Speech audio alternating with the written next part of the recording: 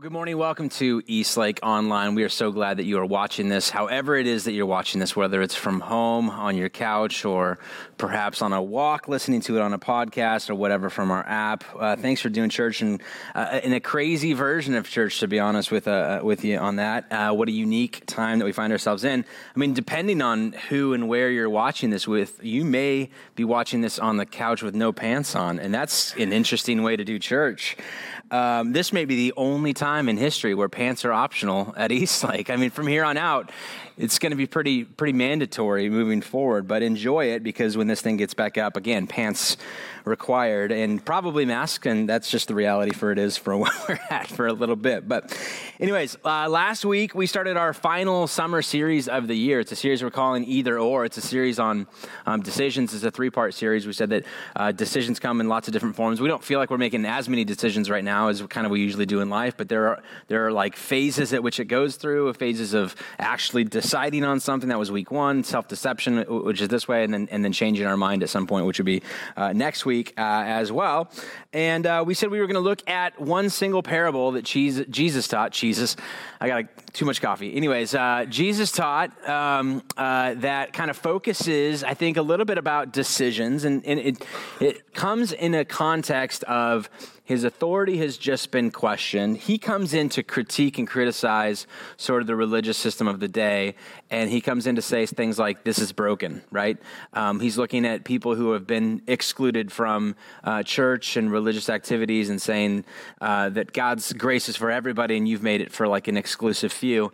And so he has some issues with that, and he verbalizes those, and then those in power, whenever people who are in power get their jurisdiction questioned, oftentimes understandably react with a, who are you to tell me about this? So that's what happens. Who are you to tell me? Who are you to talk about what we have going on here in this religious system? And so then Jesus poses to them a question in return, and they don't play the game with them.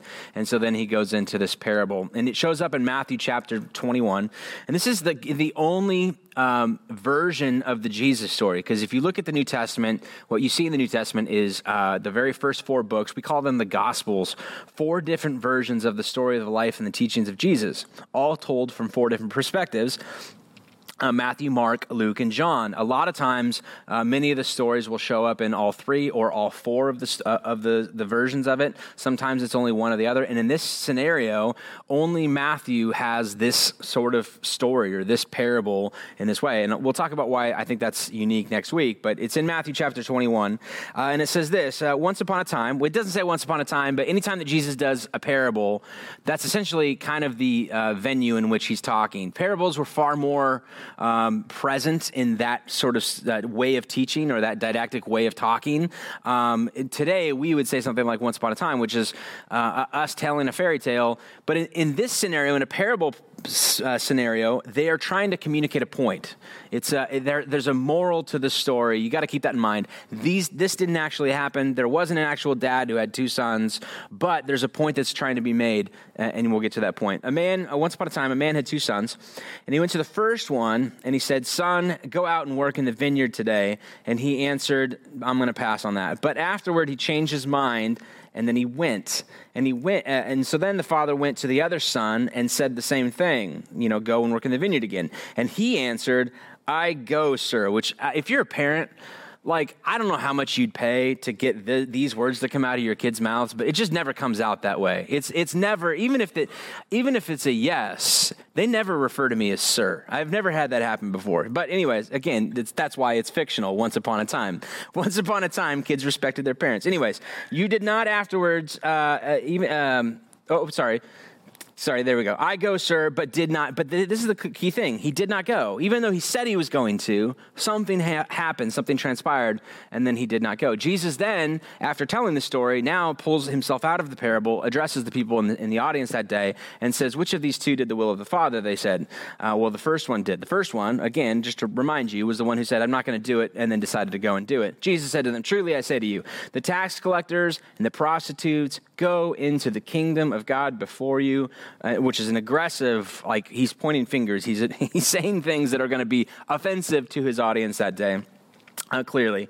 For John came to you in the way of righteousness, and you did not believe him, but referring to John the Baptist there, but the tax collectors and the prostitutes, twice he refers to these, he's saying these twice, believed him. And even when you saw it, you did not afterwards change your mind and believe him. So a lot of stuff in there about changing your mind, which we'll get to in the following week. But again, today we're talking about the response specifically of the second son, who said, "I go, sir," but then afterwards changes his mind. Now, we've all changed our minds. We've all done kind of things. We've all been in scenarios where somebody, even a parent perhaps, and maybe it's been a while for you, but a parent or somebody in authority, a boss or supervisor or whatever, says, "I need you to go to do this."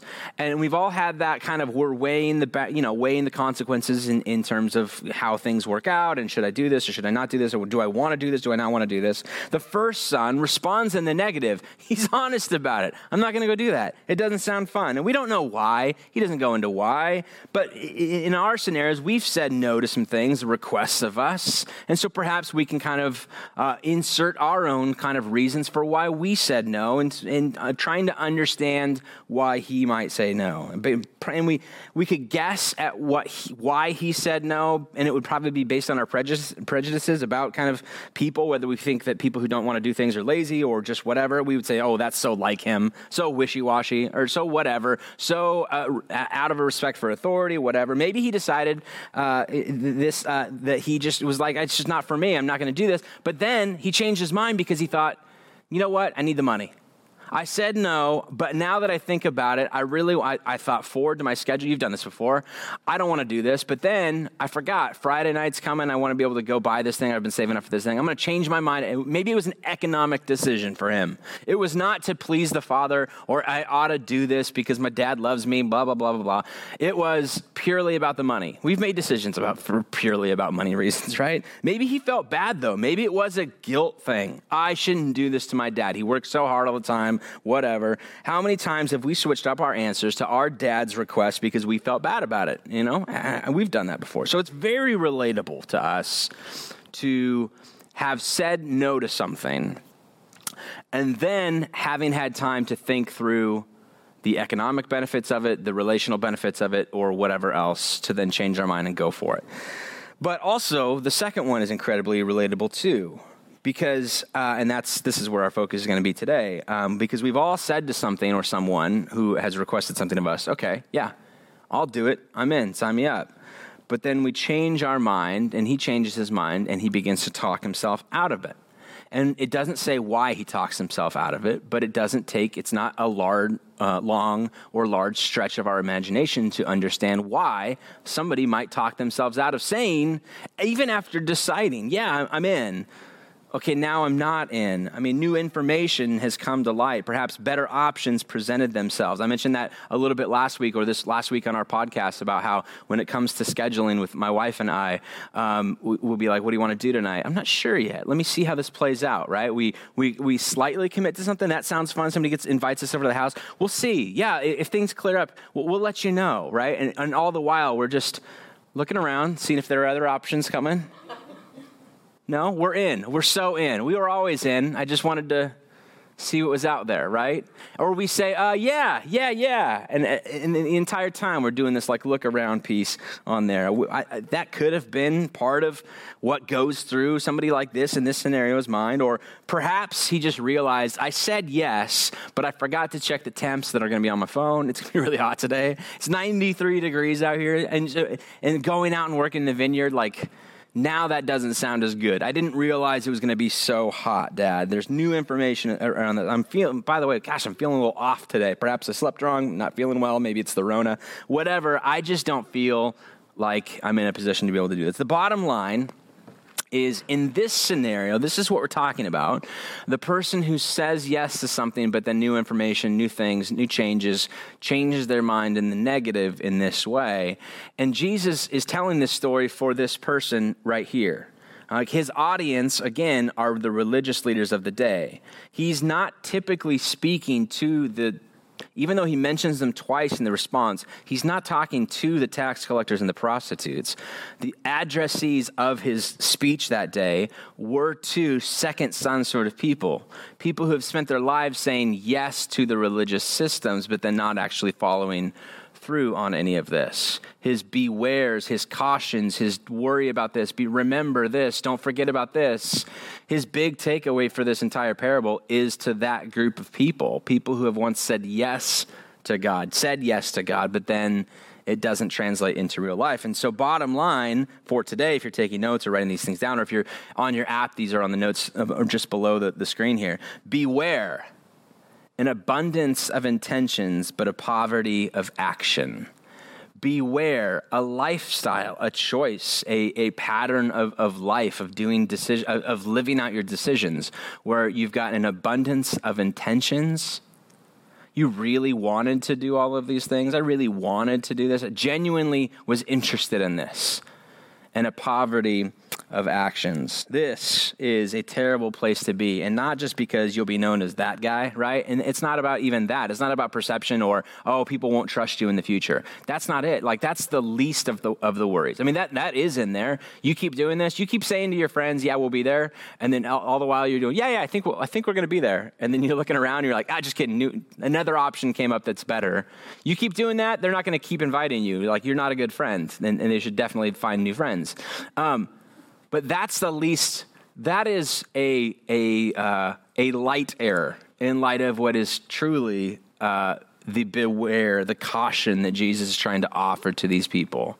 Because there's something deeper, something more insidious that can, and far more personal, that can take place. And there's a couple of ways that we can explain our behavior. Because immediately, when we've been in these positions, we do a couple of things to push back. If people ever challenge, hey, you said you were going to do something, you backed off. And I imagine the people in the audience of Jesus' time that day, they would say, listen, we get who you're talking about, right? You say it in Once Upon a Time, you couch it in these soft terms, but we know you're talking to us.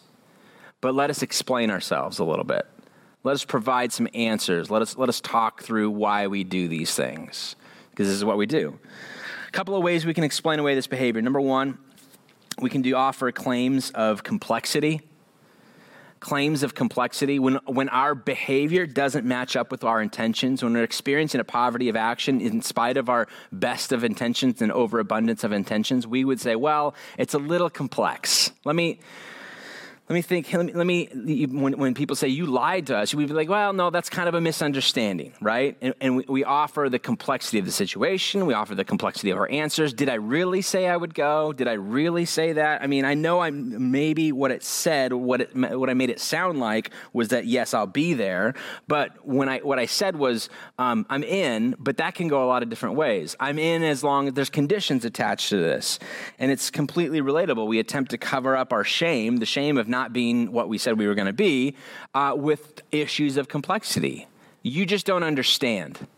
My life is busier than you get. Like, you live a simplistic lifestyle. We always look at other people and judge their busyness or their complexity or whatever differently. Their life is so simple. Their decision making is so simple. But see, mine's complex. Like, I got kids, and I got a husband and a wife, and I got all kinds of stuff that you just don't know about. So who are you to accuse me of being deceitful, of a liar? I know I said this, but things have changed, and we kind of judge other people in a more simplistic way than ourselves. We are all very complex. You wouldn't understand. Words become flimsy. Concepts aren't concrete. They're abstract. Truth is multifaceted. Depends on how you look and the angle at which you look at it from. And as bad as using ambiguity to shield yourself from blame or wrongdoing, and it can actually get worse. That's, again, even though that sounds bad, and it sounds like, oh, I get it, Brent, thanks for things I need to work on and realize that I do this on my own. That is surface level. That is like, what do they call that? Grade 1 sunburn? That's like when it's like, that sucks, but it's not the worst thing that can happen to you, okay? It can definitely get worse. Number 2, claims of contextuality. So we've got complexity, which is you just don't understand it, and then contextuality, which is basically us, when we are accused saying, you're a deceiver. No, in the moment, I genuinely wanted to do what you asked me to do. If I'm the son in this scenario, Dad, I know I didn't go out and work in the field, but when you asked me, I was all for it.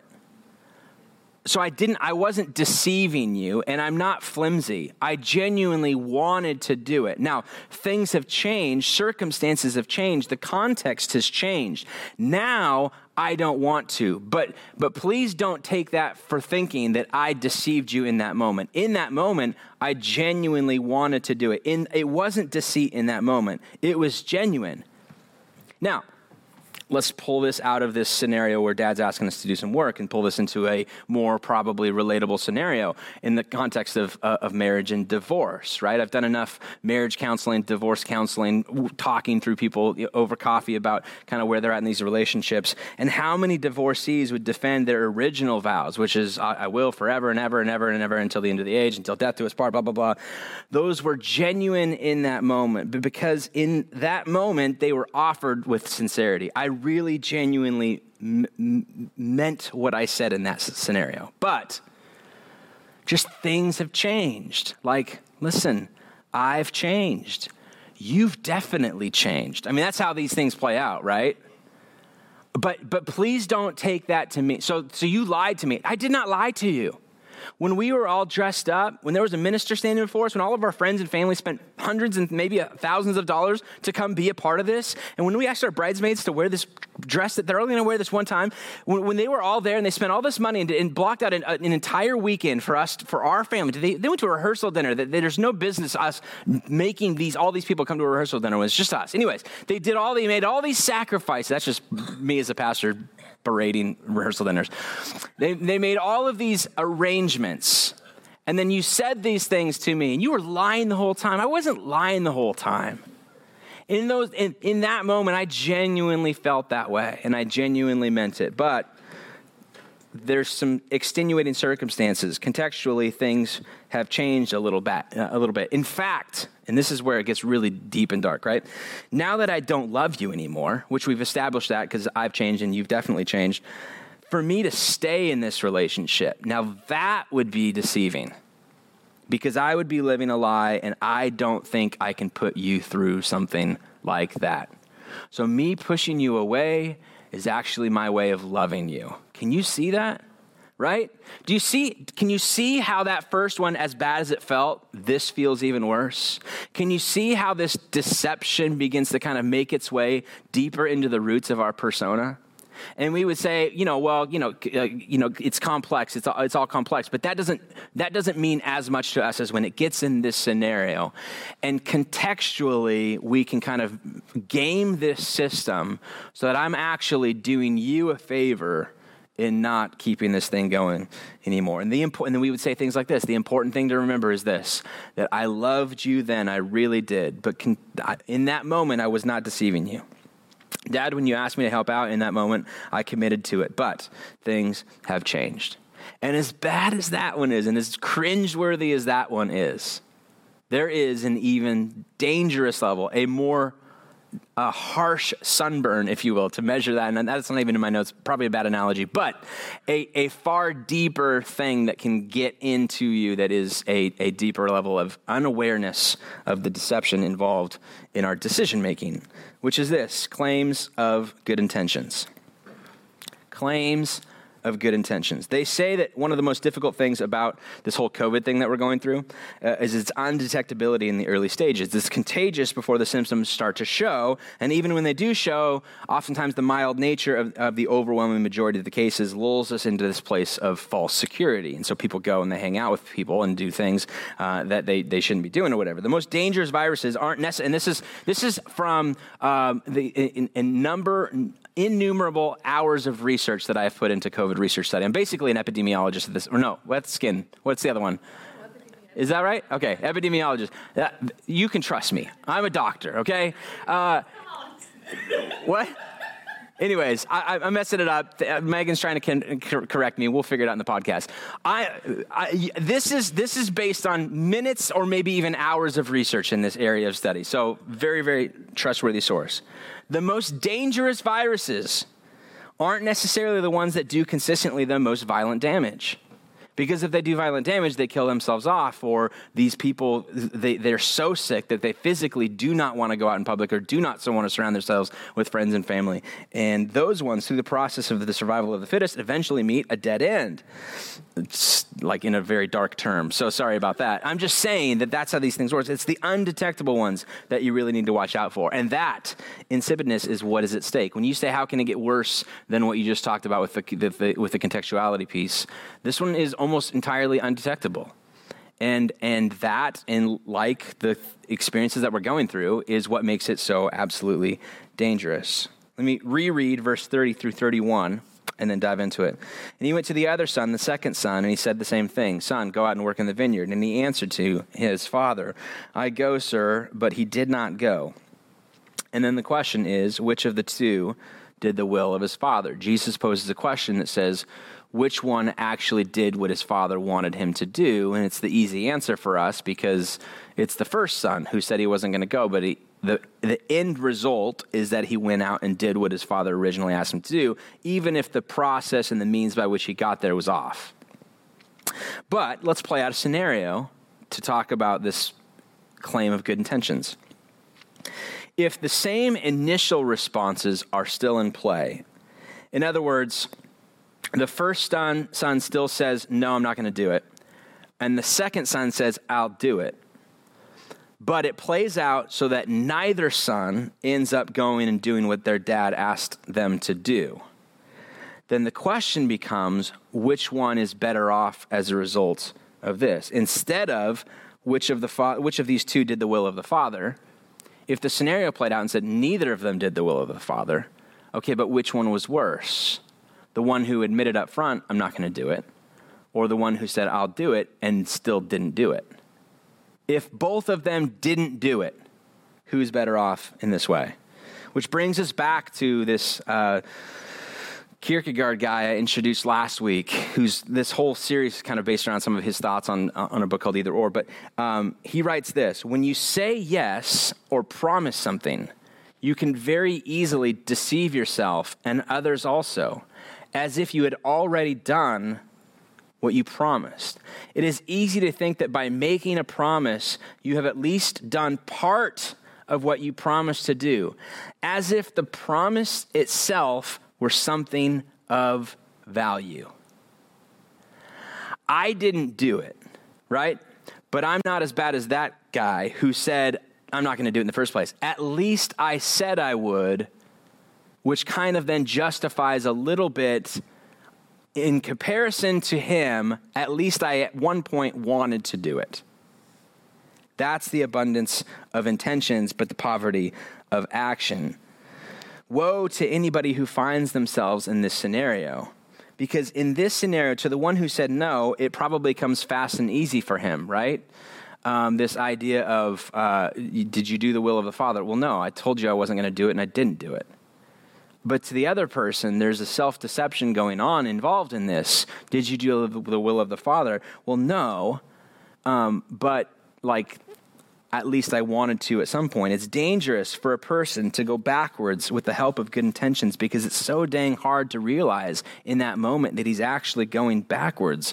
It's a false sense of progress. It's one who thinks, I did a little bit of something, even if it wasn't what my dad wanted me to do. At least I kind of was in the neighborhood or in the ballpark of it with these good intentions. Jesus comes to these people and he says to them, you've said you were going to be all about the kingdom of heaven, and yet the kingdom of heaven is all about inclusiveness no matter what, right? And loving people because but not because of what they've done, but because who they were created by. And you've excluded them in this way. And they would say, well, at least we've, we're trying. At least we've kind of set aside so many things. We've read so many books. We know all of the rules. We know all of the laws. We know these things. It hasn't transpired into our actions, but our intentions are good, and our actions haven't paved the way towards any of that. But and in this scenario, I think Jesus would say, I'd rather, if you are going to not obey it, at least be honest with yourself. At least no, because in the scenario where this first son says no and then doesn't do it, unless he's a sociopathic liar, he's probably the first to admit, I've got a lot of work to do. and I'm going to need a little bit of help in this way. And that's really the issue. That kind of a person understands their need for a Savior. They understand, I need work. I didn't do it, and I knew I wasn't going to do it, and I was honest about it. Because I'm broken, and I'm this, and I'm that, and that. This is why tax collectors and prostitutes are the first ones to get into the kingdom of heaven according to Jesus. They know they need it. You don't think you need it because your intentions are good, because you've made some sort of something, because you've shown up to church, because you've done something along these lines. And the problem with this is not only that you do it this one time, but it has a weakening effect over time, like an addict who constantly requires a higher and higher dose, making more and more promises to myself of I'm going to do good, smooth sounding declarations, all the while unknowingly and unaware. That's the issue, slowly walking backwards away from what God has actually called you and invited you to do.